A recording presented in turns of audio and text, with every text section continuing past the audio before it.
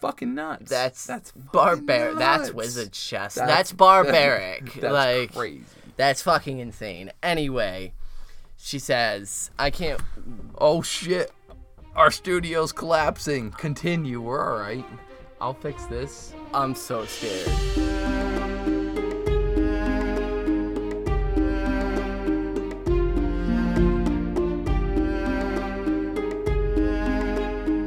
What up, and welcome to another episode of Brotherhood Without Manners, your full spoiler reread podcast of George R.R. Martin's A Song of Ice and Fire series. I'm Nate. Joining me, as always, is the co-host of the show, my brother, Zach. Mine are much more enthusiastic, my intros. You get an Ayo! Do you want to just do them? I mean, we can give it over. Eardrums right off the start. Pass the reins off, and you take the intros. From it's now our on. thing. We've alternated intros since the start. We're never gonna stop, ever. Oh, okay, all right. You're scaring me. I'm just saying. Step it up. Get good. Ever.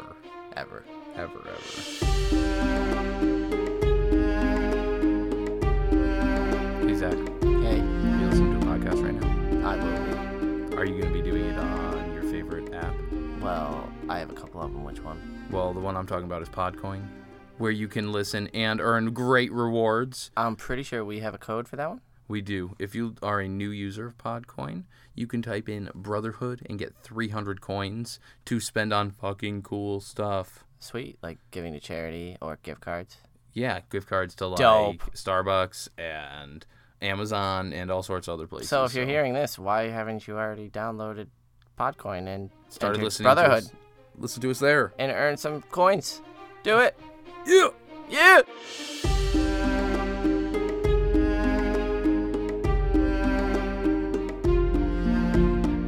So if you've joined us before, thank you and welcome back. If you're new here, we are full spoiler. We will ruin your day if you are against spoilers. True So that. go and catch up and then come on back because we don't want to lose you. Come on I'm back. good at ruining days. Yeah, I am too. So if you joined us on the last episode, we were reading Arya. Arya. And that was Arya 4. Yeah, we both said that with the same weird inflection. It was Whatever. weird. Yeah, Arya was dealing with the chaos of her father being taken and her household guard being essentially slaughtered around her. And so she was fleeing using, she was having her last lesson with Syrio Farrell and then was interrupted. Given some parting wisdom from her mentor, and she fled. And she managed to, using Syrio and Jon Snow's training, she ended up killing her very first person in the stable boy who tried to grab her. And escaping through the sewers. And escaping down, well, into the tunnels that lead to the the sewers. darkness under King's Landing. Anyway, this week we are reading The Other Sansa Sister. 4. The Other Sister. And Sansa we get, I think right about the same time, we get the whole time span for her. Yeah. As to what's occurred. So we get we're further in time than Arya's, but we find out what happened with Sansa during Arya's. Yeah, so we open with, they came for Sansa on the third day, and Sansa had chosen a simple gown, yet she found that her fingers felt clumsy as she struggled with the fastenings without the help of a servant. Jane Poole had been confined with her, but Jane Poole was useless, as all she's done is sob about her father. Holy shit. So I put a comment there first, because like, as much as we all love to hate Jane Poole, take a step back there, Sansa. Like, fuck. You weren't out there seeing people get slaughtered and whatnot. Second, I noticed that I had marked that also, which is we'll mention later on. Yeah, oh yeah, indeed. But I wanted to note that while this is the Sansa chapter, I think it is interesting that Jane Poole is painted in one of the tallest towers of Maegor's Holdfast, crying her eyes out, which will be quite a bit of what she's doing later on. As she enters Winterfell, she will be locked in a tower, sobbing most of her days. So it's interesting. I know that they threw her in there, and we'll find out later, just because they didn't know what else to do with her. But it's almost like they are already replacing her sister. Oh, yeah. Sansa's sister. Yeah. Sansa and that's skipping ahead. That's sort of where the chapter wraps up. But Sansa has nary a thought for Arya through all of this. And so Sansa turns to Jane Poole and says that, I'm certain your father is well. I'll ask the queen to let you see him. Thinking that this would lift Jane's spirits a little bit, but Jane just looks at her and cries even harder, and Sansa thinks she was such a child. I think Jane has a little more understanding for what the Lannisters did here. I think Jane Poole understands that there was some shit. Yeah, I think Jane Poole is sobbing uncontrollably because she's a young girl, preteen girl who just saw some horrid shit on her way. I think that and here. like Sansa mentioning the queen, and I'll talk to the queen. She's still the good person, and like it was the queen's men killing our people. So she doesn't thing. know what the heck to think. Yeah, definitely, and that's it. Sansa says this in such a degrading way. She was such a child, but that's it. She is a child, and she's just witnessed some horrific shit. You're a child too. You think you're elevated, but you're acting so naive in this chapter. Specifically, this chapter, we learn the depth of how easily fucking manipulated. dense Sansa is. Anyway, we'll get there when we get there. So, it says that Sansa had wept too on the first day. Even with her door closed and barred, it was hard not to be terrified when the killing began. So she's there. Jane was out in that shit, Sansa. Yeah. Fuck. Sansa thinks that and again, I actually want to keep doing that, drawing the parallels to Jane Poole, because I think that this is very much so a mirror for them. But so Sansa thinks that she, as well as Jane Poole, had heard the sound of swords ringing often at Winterfell. That was the yard was almost never not ringing with swords. But knowing that it was real, and again, it made me think of the line, maybe it was in the knowing from Jon Snow. Yeah. It's that in made the knowing all the difference. that makes all the difference. Knowing that men are dying. And there were sword new slings. sounds to it all, because it wasn't just the ringing of steel anymore.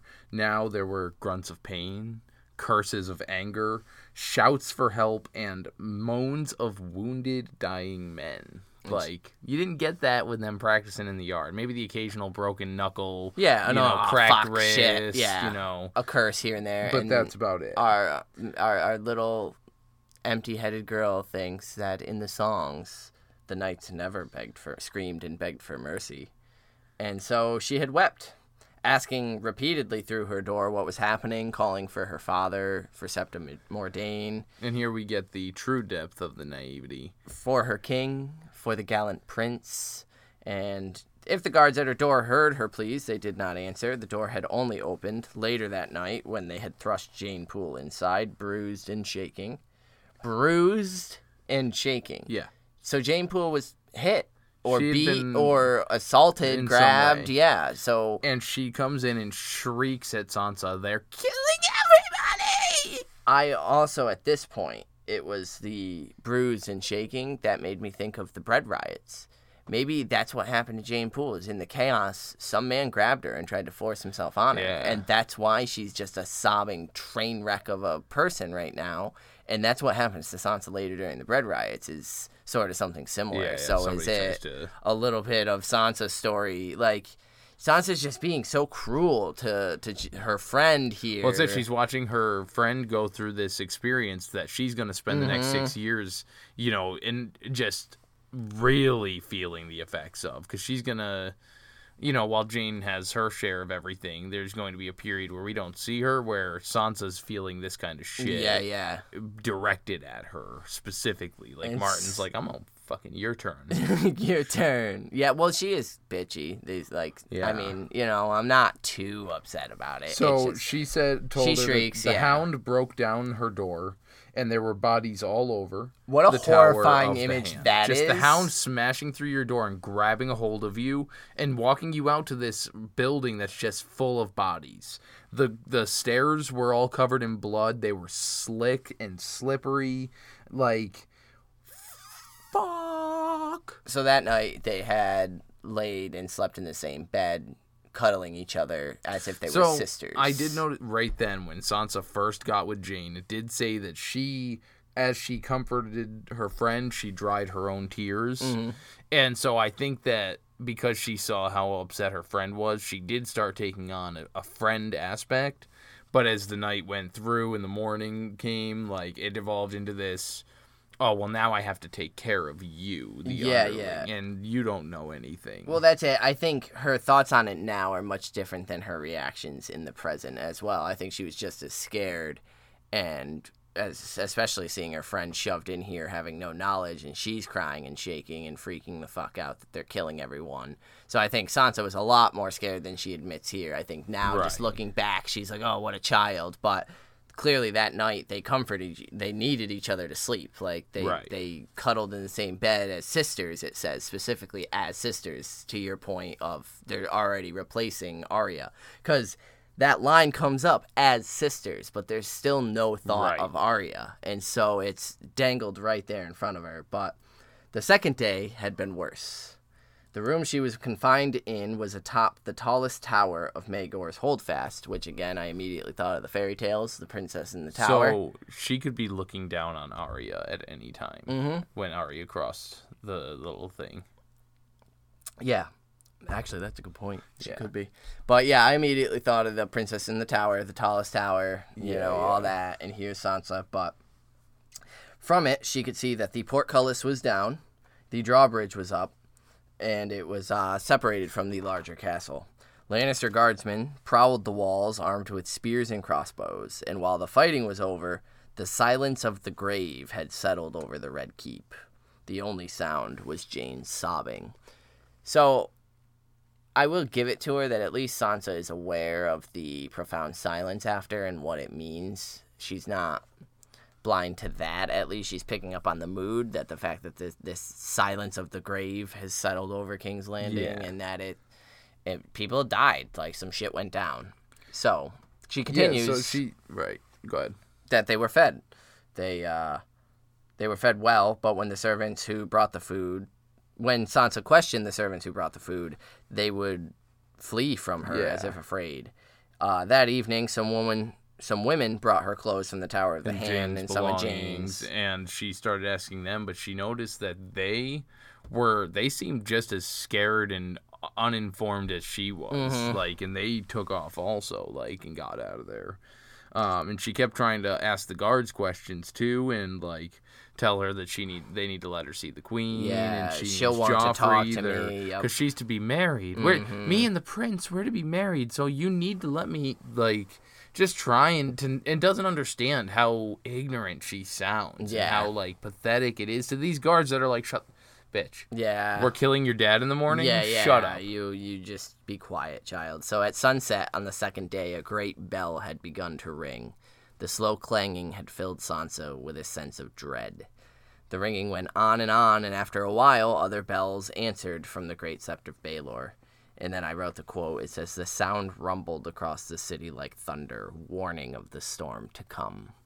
I mean, we got the War of the Five Kings right on the fucking horizon. Yeah. I mean, Sansa is she has the ability to be perceptive, and that's what's frustrating about her. Well, it's funny because, her mother had the storm in front of her. Absolutely. Now, the storm has arrived, it's time. So, Jane asks, why are they ringing the bells? And Sansa answers, the king is dead. She doesn't know how she knows, but she knows.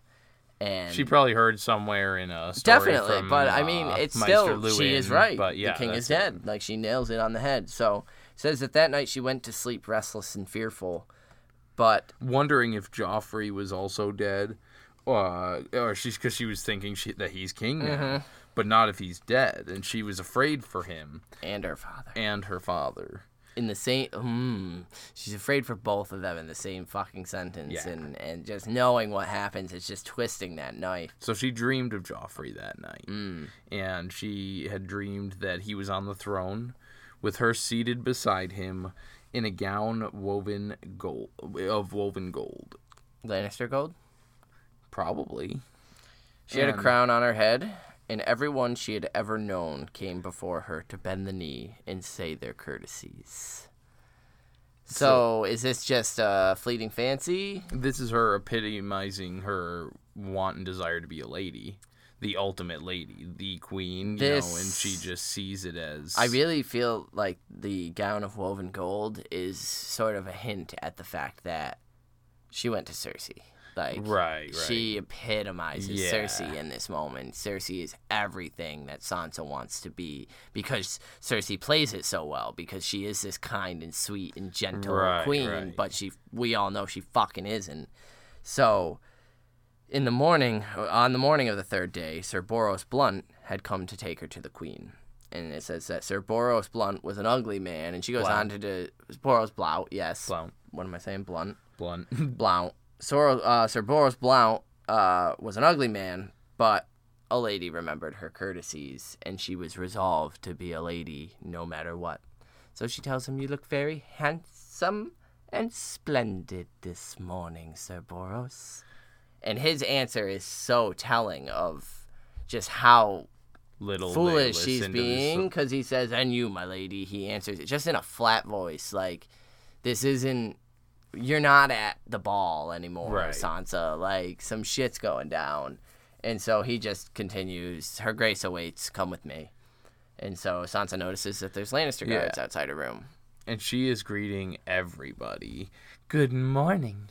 How are you? Wonderful weather we're having, isn't it?" Yeah. And just living it up, but it's also part of that she went to Cersei. And so now she's kind of feeling like she's a Lannister, which again is strange because Joffrey wasn't supposed to be a Baratheon, or he is supposed to be a Baratheon, but he's not. That's not how she's seeing it. She wants to be the Lannister. Yeah. So we get that this is the first time she had been allowed outside of this room since Sir Aerys Oakheart had led her there 2 mornings past. "To keep you safe, my sweet one," Cersei had said. "Joffrey would never forgive me if anything happened to his precious." Now, this is the first hint that we get that she had, So one of my favorite things about this chapter was just knowing every time Cersei says something about Joffrey that it is complete horseshit. That, like, he has no interest in Sansa because he's just a little sociopath. He has no interest in anything. And so Cersei is just absolutely filling Sansa's head with what Sansa wants to hear. And so it says that Sansa had expected to be brought to the royal apartments, but instead Sir Boros led her out of Maegor's holdfast. The bridge was down again. And she noticed that some workmen were lowering a guy on some ropes down into the moat. And when she glances down, she sees a body impaled on the spikes, and she quickly looks away because she's afraid to look. She's afraid she might recognize someone she knew. Yeah. Which is highly likely. I think that she's feeling almost like there's the possibility that she caused all of this. She's aware of the fact that it's sort of that subconscious doesn't want to acknowledge if I look and it's my father's men or my father or, any of the men that I know, then it's probably my fault that Cersei, maybe there was a reason Dad was getting me out of here. Yeah. Whoops. So they found Queen Cersei in the council chambers, seated at the head of a long table. The room was as splendid as any Sansa had ever seen. I thought this was funny with how directly contradictory this is to how Ned perceived this when he came in. Yeah. Wow. Yeah. This is what this looks like. So we get the description of the wooden Parisian, the wooden wall Parisian the type carved thing. wall. And then we get the 2 Sphinx by the door. And we have more to say on that toward the end. We got some correspondence that directly leads into that, but yeah, there was just a lot of imagery in this room, and Sansa... Well, we can bring up the imagery in the Sphinxes, because it's right there anyway, how, a Sphinx is half... it's got the human head and the lion's body. It's Cersei Lannister. Like, you're walking into this room that, since day one, has had this commanding Lannister presence. Almost like the Lannisters have been in this small council room watching since the beginning. And it's very... a lot of the mythos and the lore around Sphinxes are that they will ask you questions, and if they don't like your answer, some will devour you, or some will go crazy or deny you access, whatever. And so that's essentially the feel for this room, is that Sansa's about to be questioned and needs to say the right things, get the right answers right, or it ain't going to go good for her. So Sir Boros announces that he has brought the queen, or brought the girl. And Sir Mandon Moore had let them inside. I just noted that name down because it's Yeah, I a have name. it here too. So it said that Sansa had hoped. So I wanted to mention about that. Yeah. That Boros announced that he brought in. He was ushered inside by another king's guard, Sir Mandon of the Curiously Dead Face, is what he was described as. And that's obviously just the look on his face. He just doesn't. He's not there. He's not. But I just thought it was interesting that the one that's leading them in is this dead-faced, and just that word is always stands out whenever George throws it around. So yeah, Sansa had hoped that Joffrey would have been there, but her prince was not. 3 of the king's counselors were. Peter Baelish sat on the queen's left, the old bitch Pycelle at the end of the table, and Lord Varys hovered over them, smelling flowery. All of them clad in black, she had realized with dread. Morning clothes. Now, because it's not afternoon yet. My girl, the queen, wore a high-collared black silk gown with 100 dark red rubies sewn into her bodice, covering her from neck to bosom. They were cut in the shape of teardrops, as if the queen were weeping blood. Like, God damn, Cersei. So I know that you have your point to make on this, but before you get into that, because yours is a bit more involved, I think, my first takeaway from that, again, was similar to Catelyn with the crying, the tears, the bloody tears, and weeping blood, yeah. And the statues weeping blood in the crypts of Winterfell. And so I just thought it was an interesting parallel there, but... Well, Cersei is the cause of one of those, essentially. Well, So, my point on it is that it very much so reminded me of some other rubies that we've heard about from my boy, as I've announced here. I have no shame in it. I am a Rhaegar fanboy. I heart Rhaegar so much, and I really wish we got a lot more about him. So any chance I get to connect something to him, which is immediately what I thought. These rubies reminded me of the rubies that Rhaegar had in his breastplate that were then shattered at the trident by Robert Baratheon. Do you think any of them were those rubies? I don't. I think this is more metaphoric and now I'm going to get real crazy, because we learn later on in the series from Melisandre that rubies contain the power of glamours. They can hold and focus glamour. We see that with Rattleshirt. We see that with Mance Rayder. And so there's a theory that's not mine, obviously, going around that maybe Rhaegar Targaryen was glamored there. I think with Cersei here, it's a reflection of that. It's the glamour, but it really is like the glamour the actual, of it. not the magical This is the glamour. image I want to present of Cersei and who I am. Right. And so it's sort of, again, that illusion of presenting who we want to be. Rhaegar was said to be at the Trident doing that. I hope he wasn't. I would love it. I know there's evidence that his body was floating in the water, but whatever. I just thought of Rhaegar here, and I know some other people, wink, wink, that did as well. But we'll get to that. So Cersei smiled to see her, the sweetest and saddest smile she had ever seen. Yeah. Fuck Cersei. She's just playing this little girl. Sansa, my sweet child, I know that you have been calling for me, but you must forgive me. Matters have been unsettled, and I haven't had a moment.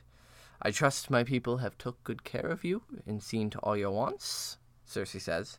And Sansa answers, everyone's been so very sweet and pleasant, your grace. Thank you so very much for asking. Only no one will tell us what's happening. Us? Yeah, Cersei's not pleased. So, I love how quick she just immediately latches on. Wait a minute. Us? And Boros, the Horos, answers... Boris Blount. He's over there smoking some J's I mean, if he wants to chief it, it's recreational in some places. Boros answers that we put the steward's girl in with her because we didn't know what else to do with her. Cersei is not... I'm not pleased, Boros. Cersei's not pleased, Boros. Cersei, the queen frowned. Next time you ask, the queen's voice was sharp. Who knows what sorts of tales she's been filling Sansa's head with. She has more than one head? Yeah, multiple heads. Sweet.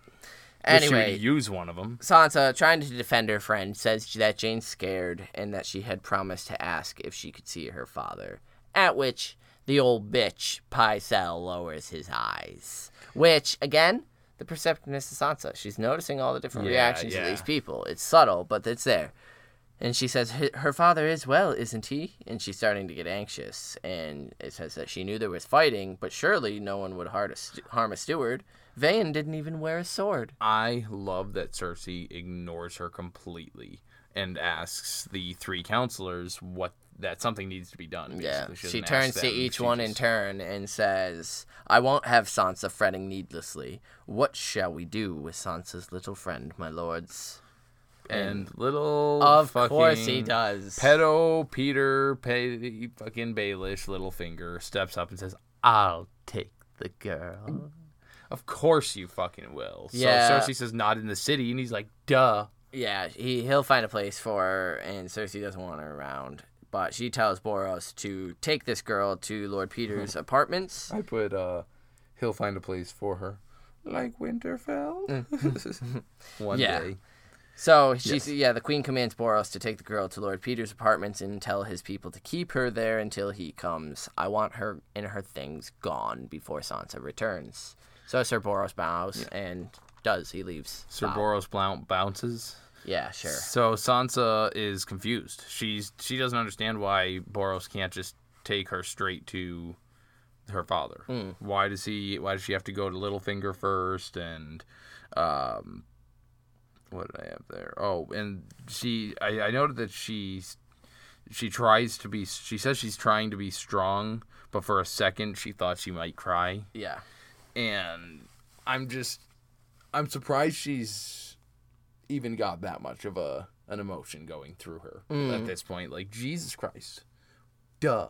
Fucking smarten up. It says that she promised herself she'd be a lady, gentle as the queen, as strong as her mother, Lady Cat.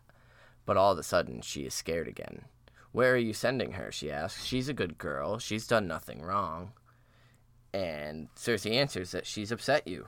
The queen said gently, not another word now, child. Lord Baelish will take good care of her, I promise you. And Cersei pats the seat beside her. Sit down, Sansa. I want to talk to you.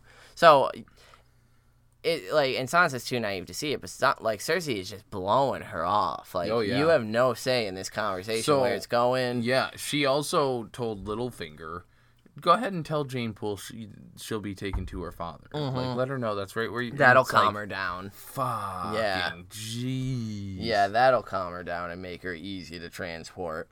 So Sansa goes and sits, and Cersei smiles at her again, but it doesn't really do anything to calm Sansa. Yeah, she sits anxiously. Varys is wringing his hands. Old bitch is looking down at his papers, but she could feel Littlefinger staring at her. Now, the wording of this, again, I think, like, it's just so fucking descriptive of him. Like, something about the man made Sansa feel as though she had no clothes on. Her skin broke out in goose pimples. Mine just did. Right, yeah, like he's got like gross. The Dumbledore vision, but like uses it in the pedo way. Whereas like Dumbledore can examine your soul, Littlefinger's gonna be looking at your junk. Yeah, he's a fucking creeper, man. And so poor Sansa's getting all sorts of weirded out by that. But Cersei continues, sweet Sansa, and she lays a hand on her wrist. Beautiful child, I hope you know how much Joffrey and I love you. And Sansa fucking gushes. That'd be like, technically speaking, that would be like a teenage girl that when I was in middle school being told that like fucking NSYNC loves them. Just so you know. Tyson Jonas loves them. Tyson Jonas, Tyson and Todd. Yeah. They are in love with you. She loses her shit. Would lose their shit. It says Littlefinger was forgotten. The prince loved her. Nothing else mattered. And that's pretty much it. There you go. Nothing else matters. Cersei smiles and says, I think of you as my own daughter, and I know the love you bear for Joffrey. But she shakes her head and says, you must be brave, child. We have some grave news about your Lord Father. Her quiet words gave Sansa a chill.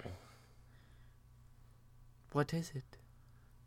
And it's Varys who answers, which was weird to me, but he just comes right out with it. Your father is a traitor, dear. And then old bitch Pycelle tells her how he personally saw Ned promise to protect Joffrey if Robert died. But as soon as he did die, Ned named Stannis king. How Yeah. dare you? Yeah, he immediately sought to steal his children's throne. And He wouldn't. Sansa isn't having it. The queen picked up a letter torn and stiff with dried blood, but this broken seal on it was her father's, the Grey Direwolf. Now, that's the letter that he gave to Fat Tom to hand deliver to Stannis and no one else. But as we know, Fat Tom died right there in the fucking... Yeah, we found this on the Throne captain room. of your household guard, Sansa. A letter to my late husband's brother Stannis, inviting him to take the crown. And Sansa immediately, please, there's been a mistake. Send for my father. He'll tell you he would never write such a letter. The king was his friend.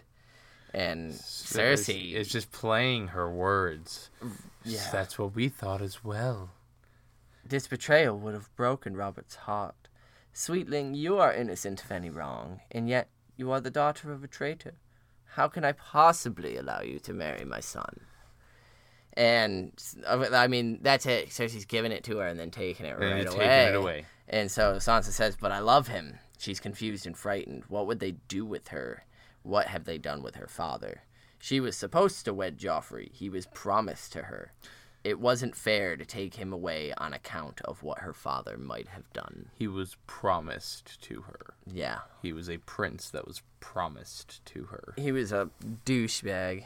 I mean, he is still. And the queen says, how well I know that child.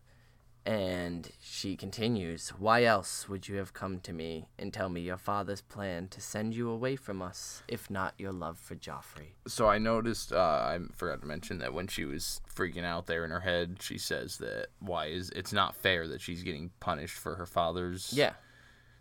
The chapter before this, she was mad because... She's punished for Arya's stuff. Yeah, no, she's placing the blame on other shit. And so, yeah, we find out here that Sansa went and told the queen. Yeah, she went and told the queen instead when Arya was having her little lesson there, and because remember she ran off right there at breakfast when Arya was confirmed to be allowed to have her lesson, but Sansa was denied seeing Joffrey. She was running off and she was going to tell the king, but she knew that the king was Ned's best friend. And if she went to him... He'd probably just send her back. He would just send her away. So she did the only sensible thing a girl could do. She went to the fucking queen. She poured her heart out, and Queen Cersei had listened and thanked her. And Sir Aerys Elkhart had took her to the high room in Maker's Holdfast, and a few hours later, the fighting began. Please, she finished, you have to let me marry Joffrey. So she's just gushing. This is all she wants. Do you think that when she had Aerys Elkhart take him up is when Cersei took Joffrey down to the throne room to gather Ned? Yeah. I think that was the whole... It's time to move. Start, They're leaving. We need to get him now. Yeah. And so... She said, Sansa promises she'll be a good wife, she'll be a queen, just like you. And the queen looks to the others and says, what do you say to her plea? And Varys murmurs, the poor child, a love so true and innocent. It could be cruel to deny it, your grace. Yet what can we do? The father stands condemned. It's just this fucking horrid this show. Scripted fucking like they knew exactly what needed to happen here, and Pycelle even jumps in saying, well, traitor's blood runs through her veins, and even though she's okay and innocent now, who knows what she'll be in 10 years. And Sansa swears she's not going to hatch no treasons, and Littlefinger says, she reminds me more of the mother than the father. Look at her. She is the very image of Cat at that age. As he starts lifting the table with his dick, the Basically. fucking perv. Cersei reminds her that your sister set a wolf on my son, don't you recall? Yeah, because she says... This right here is the line that everything should have fallen apart for Cersei. Because Sansa was there. Because Sansa was there. Yeah. And knew that she didn't do that. And yet she still just feeds the... Instead she says, I'm not like Arya. She has the traitor's blood, not me. I'm good, I swear it. She chucks Arya straight under the bus. Yeah. Yeah, for a lie that she knows is not true. And so, Cersei, I believe you, child. She turns to the others. It seems to me, if the rest of her kin were to remain loyal in this terrible time, it would go a long way to help resolve a lot of our fears. And so old bitch Pycelle mentions that Ned Stark has 3 sons, Robb, Rickon, and Bran. And not that he names them by hand. And Littlefinger says that he would be much more concerned about Catelyn Stark and the Tullys. So Cersei takes her hands and asks, "Do you know your letters?" And Sansa does. She was always good at letters, but not so good at sums. And she says, What do you want me to do?" And she proposes Sansa write some letters. You know, one to your mother and one to, what's your brother there, the eldest one? Sansa's like, Robb? Fucking duh. Yeah. And, "You must send them word of your father's treason. No doubt word of your father's treason will reach them soon, so it's better it comes from you. So you should write them and tell them that Lord Eddard has betrayed his king." And Sansa's like, I wouldn't know what to write. Like, what? Yeah, she wouldn't know what to say, and immediately, red flag number 75, "We will tell you what to write, child. It's important you urge them to keep the peace." And she continues, "Your mother will fear for you. Your mother will fear for you. Tell her you are well and in our care. We are treating you gently. Bid them to come to King's Landing and pledge fealty to Joffrey when he takes the throne. If they do, we'll know there's no taint in your blood, and when you flower into your womanhood, you'll marry Joffrey in the great sept of Baelor." You practically whispered that. Did I? A little bit. Sweet. But, yeah, so she kind of is still hesitant, and she wants to talk to her father. And they're like, "Your father?" Yeah, she's like, maybe I could, maybe see my father to talk about. And Varys jumps in and finishes the sentence for her. Treason? And she's like, "What? No!" She doesn't even get a chance to say anything, though, before Cersei is like, "You disappoint me, Sansa." The queen said with eyes gone hard as stones. So the sweetest and saddest smile she'd ever seen, those eyes are now pierced, just fucking boom. What the fuck? And showing, like, how, because she obviously has to turn it, like, to force Sansa's hand in this. Like, yeah. Oh, now I don't know what else to do. I have to. This queen's pissed. And she goes on and says that we've told you of his crimes and that he is indeed a traitor, so why would you have anything to say to him? And Sansa says, "I only meant if he was well, to see if he was harmed." And Cersei says, "Lord Eddard has not been harmed." And Sansa asks, "Well, what's to become of him?"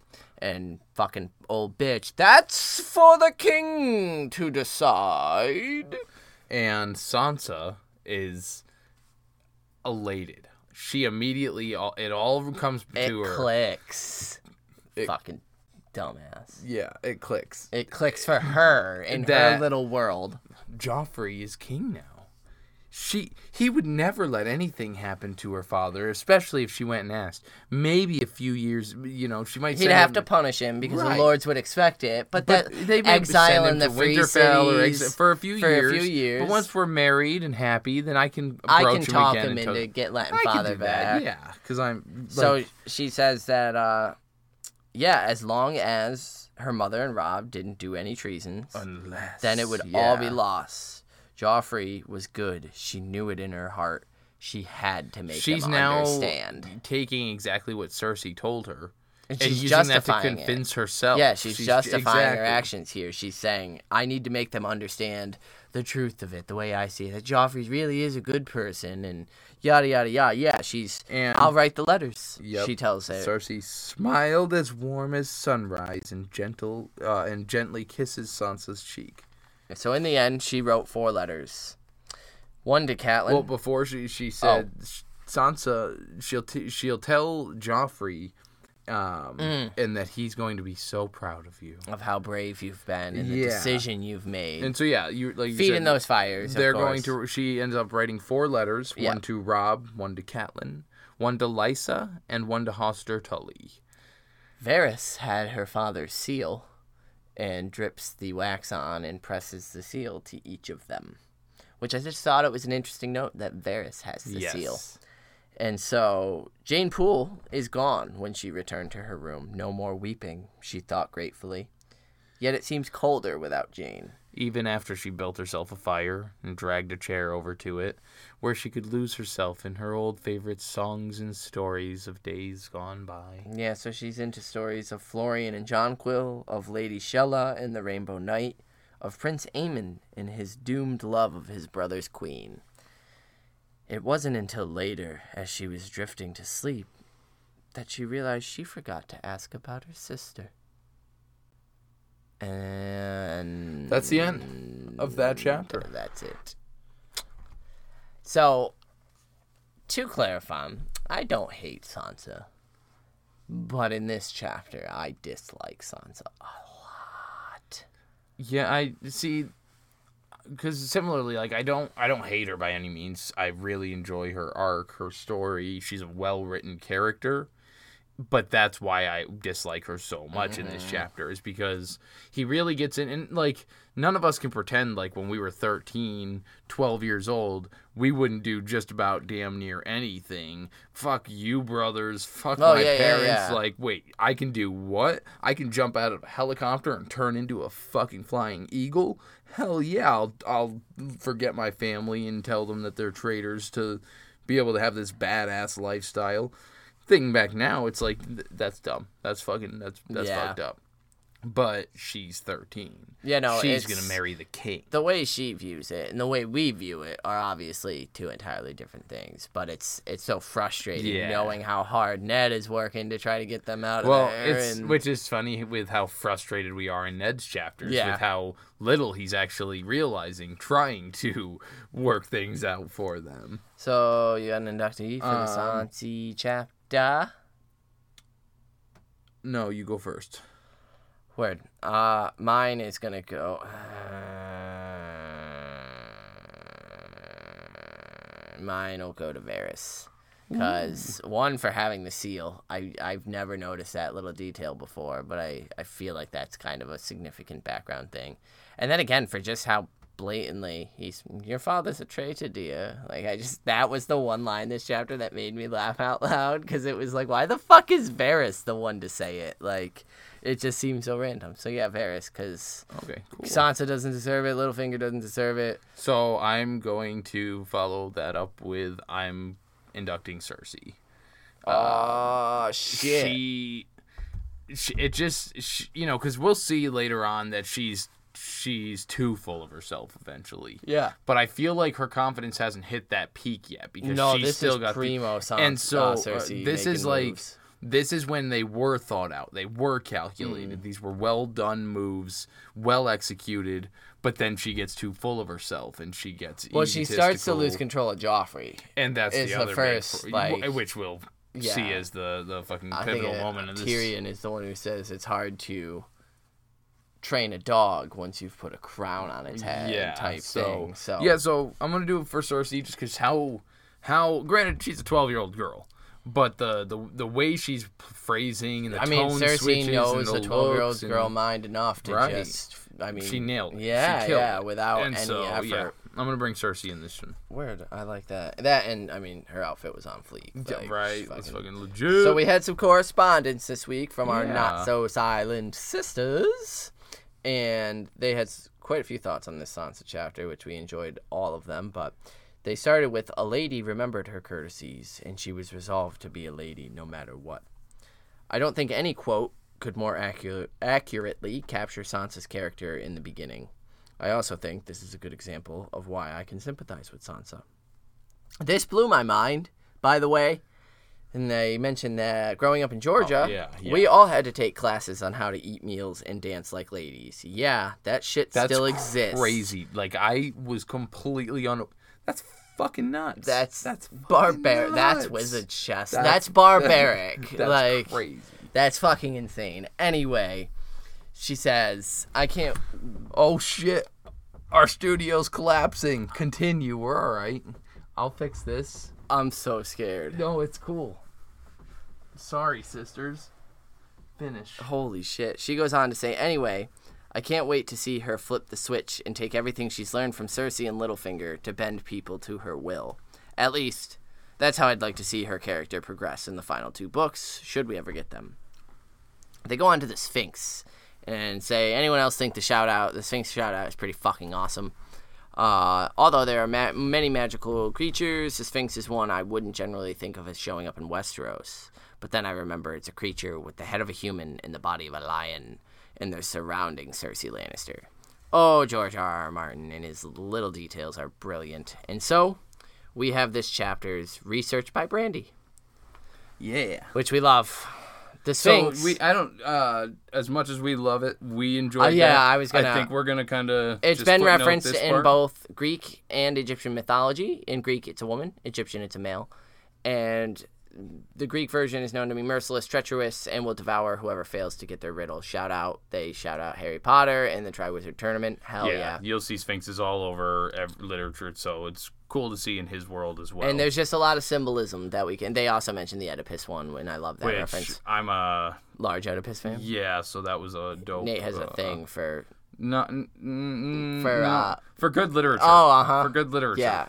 Not for his mom. No. There's a lot of symbolism that we can take away from this, and they will actively be looking for more references to Greek mythology as the reread continues. That's exciting. Let us know if you find anything. Yes, we love it. And they go on to mention Cersei's got a choice, and similar to the red rubies. Ooh, the red rubies left on the trident when Rhaegar was killed. We were along the same line of thinking there. So I didn't think of the rubies for Rhaegar. Like I said, I thought of the you did think of this one as well. I also love the line, they were betrothed. He was promised to her. Continuing on the running theme of a prince that was promised. So, absolutely, you guys, we definitely, obviously, wavelengths where they're on, and they go on to just say how much Lena Headey killed it as Cersei in the show with the expressive eyes. So we get to their inductees. For this chapter, Unsepta Brandy will be doing something a bit unconventional in inducting the number 3 in all its mysterious powers to the sisterhood. While the number 7 seems to follow Ned everywhere he goes, the same can be said of the number 3 for Sansa.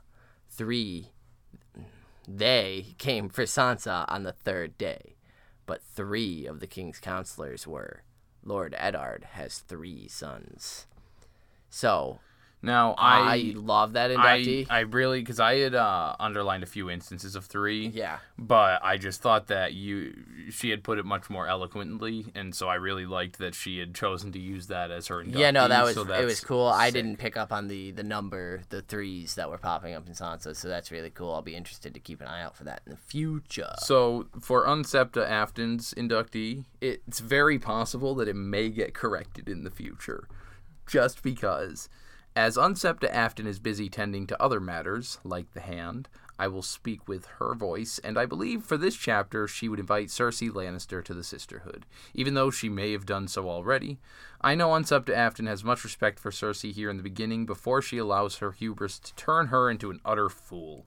Cersei is quick to set things into motion to secure the throne for her son, and has no qualms about leaving bodies in her wake to get what she wants. True. So, I agree. I also inducted her. So yeah, Cersei's a terrifying, cunning presence in this. Yeah, in the early books before she gets full of herself. Before we learn that, she believes of herself as Tywin incarnate. Exactly. And you're not. So Cersei. as always, we love and appreciate the fact that you wrote into us. You have great points, and it's always a blast to hear from you. I have not, and I don't think Nate has either. We have not yet read your thoughts on Jon 6, as we are currently taking notes for them.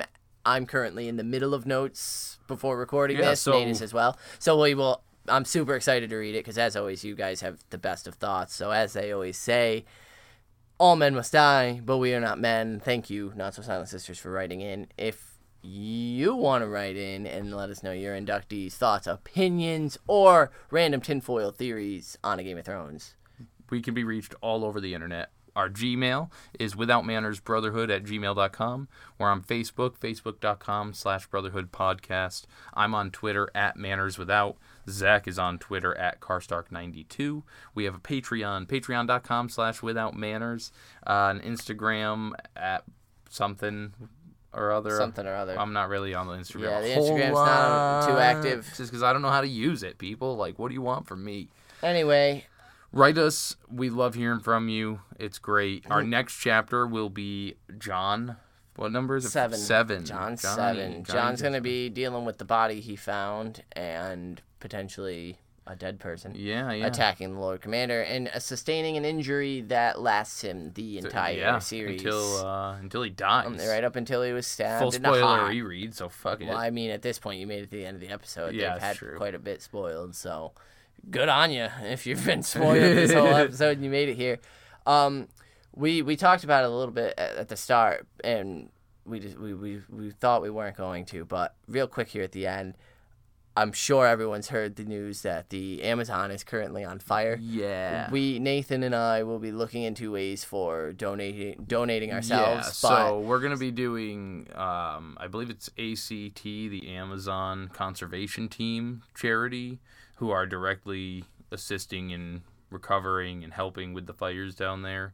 So we've decided, I think it's going to be like 100% of what we have donated to us from anybody will be going directly to that. Yeah, we got to hammer that down and nail that out a little better. But some incentives for you guys mainly to donate, for this episode, I just wanted to say, be aware of what's going on out there in this big wide world, because the rainforest is pretty fucking important, man. And so our if you're thoughts interested, are with all the people that are out in that, like if you're already doing something to support it, good on you, because I mean we wouldn't have books without the places as beautiful as the rainforest and all the things that the fucking air we need to breathe. So exactly. So all the people that are affected directly there by smokes and shit, like, stay safe. Yeah, everybody, stay safe if you're there helping out. And we won't be any more political about this. Just help out the rainforest, help out the trees, animals man. and shit. Like, that's it. People live there. Fowler to Harris. Peace.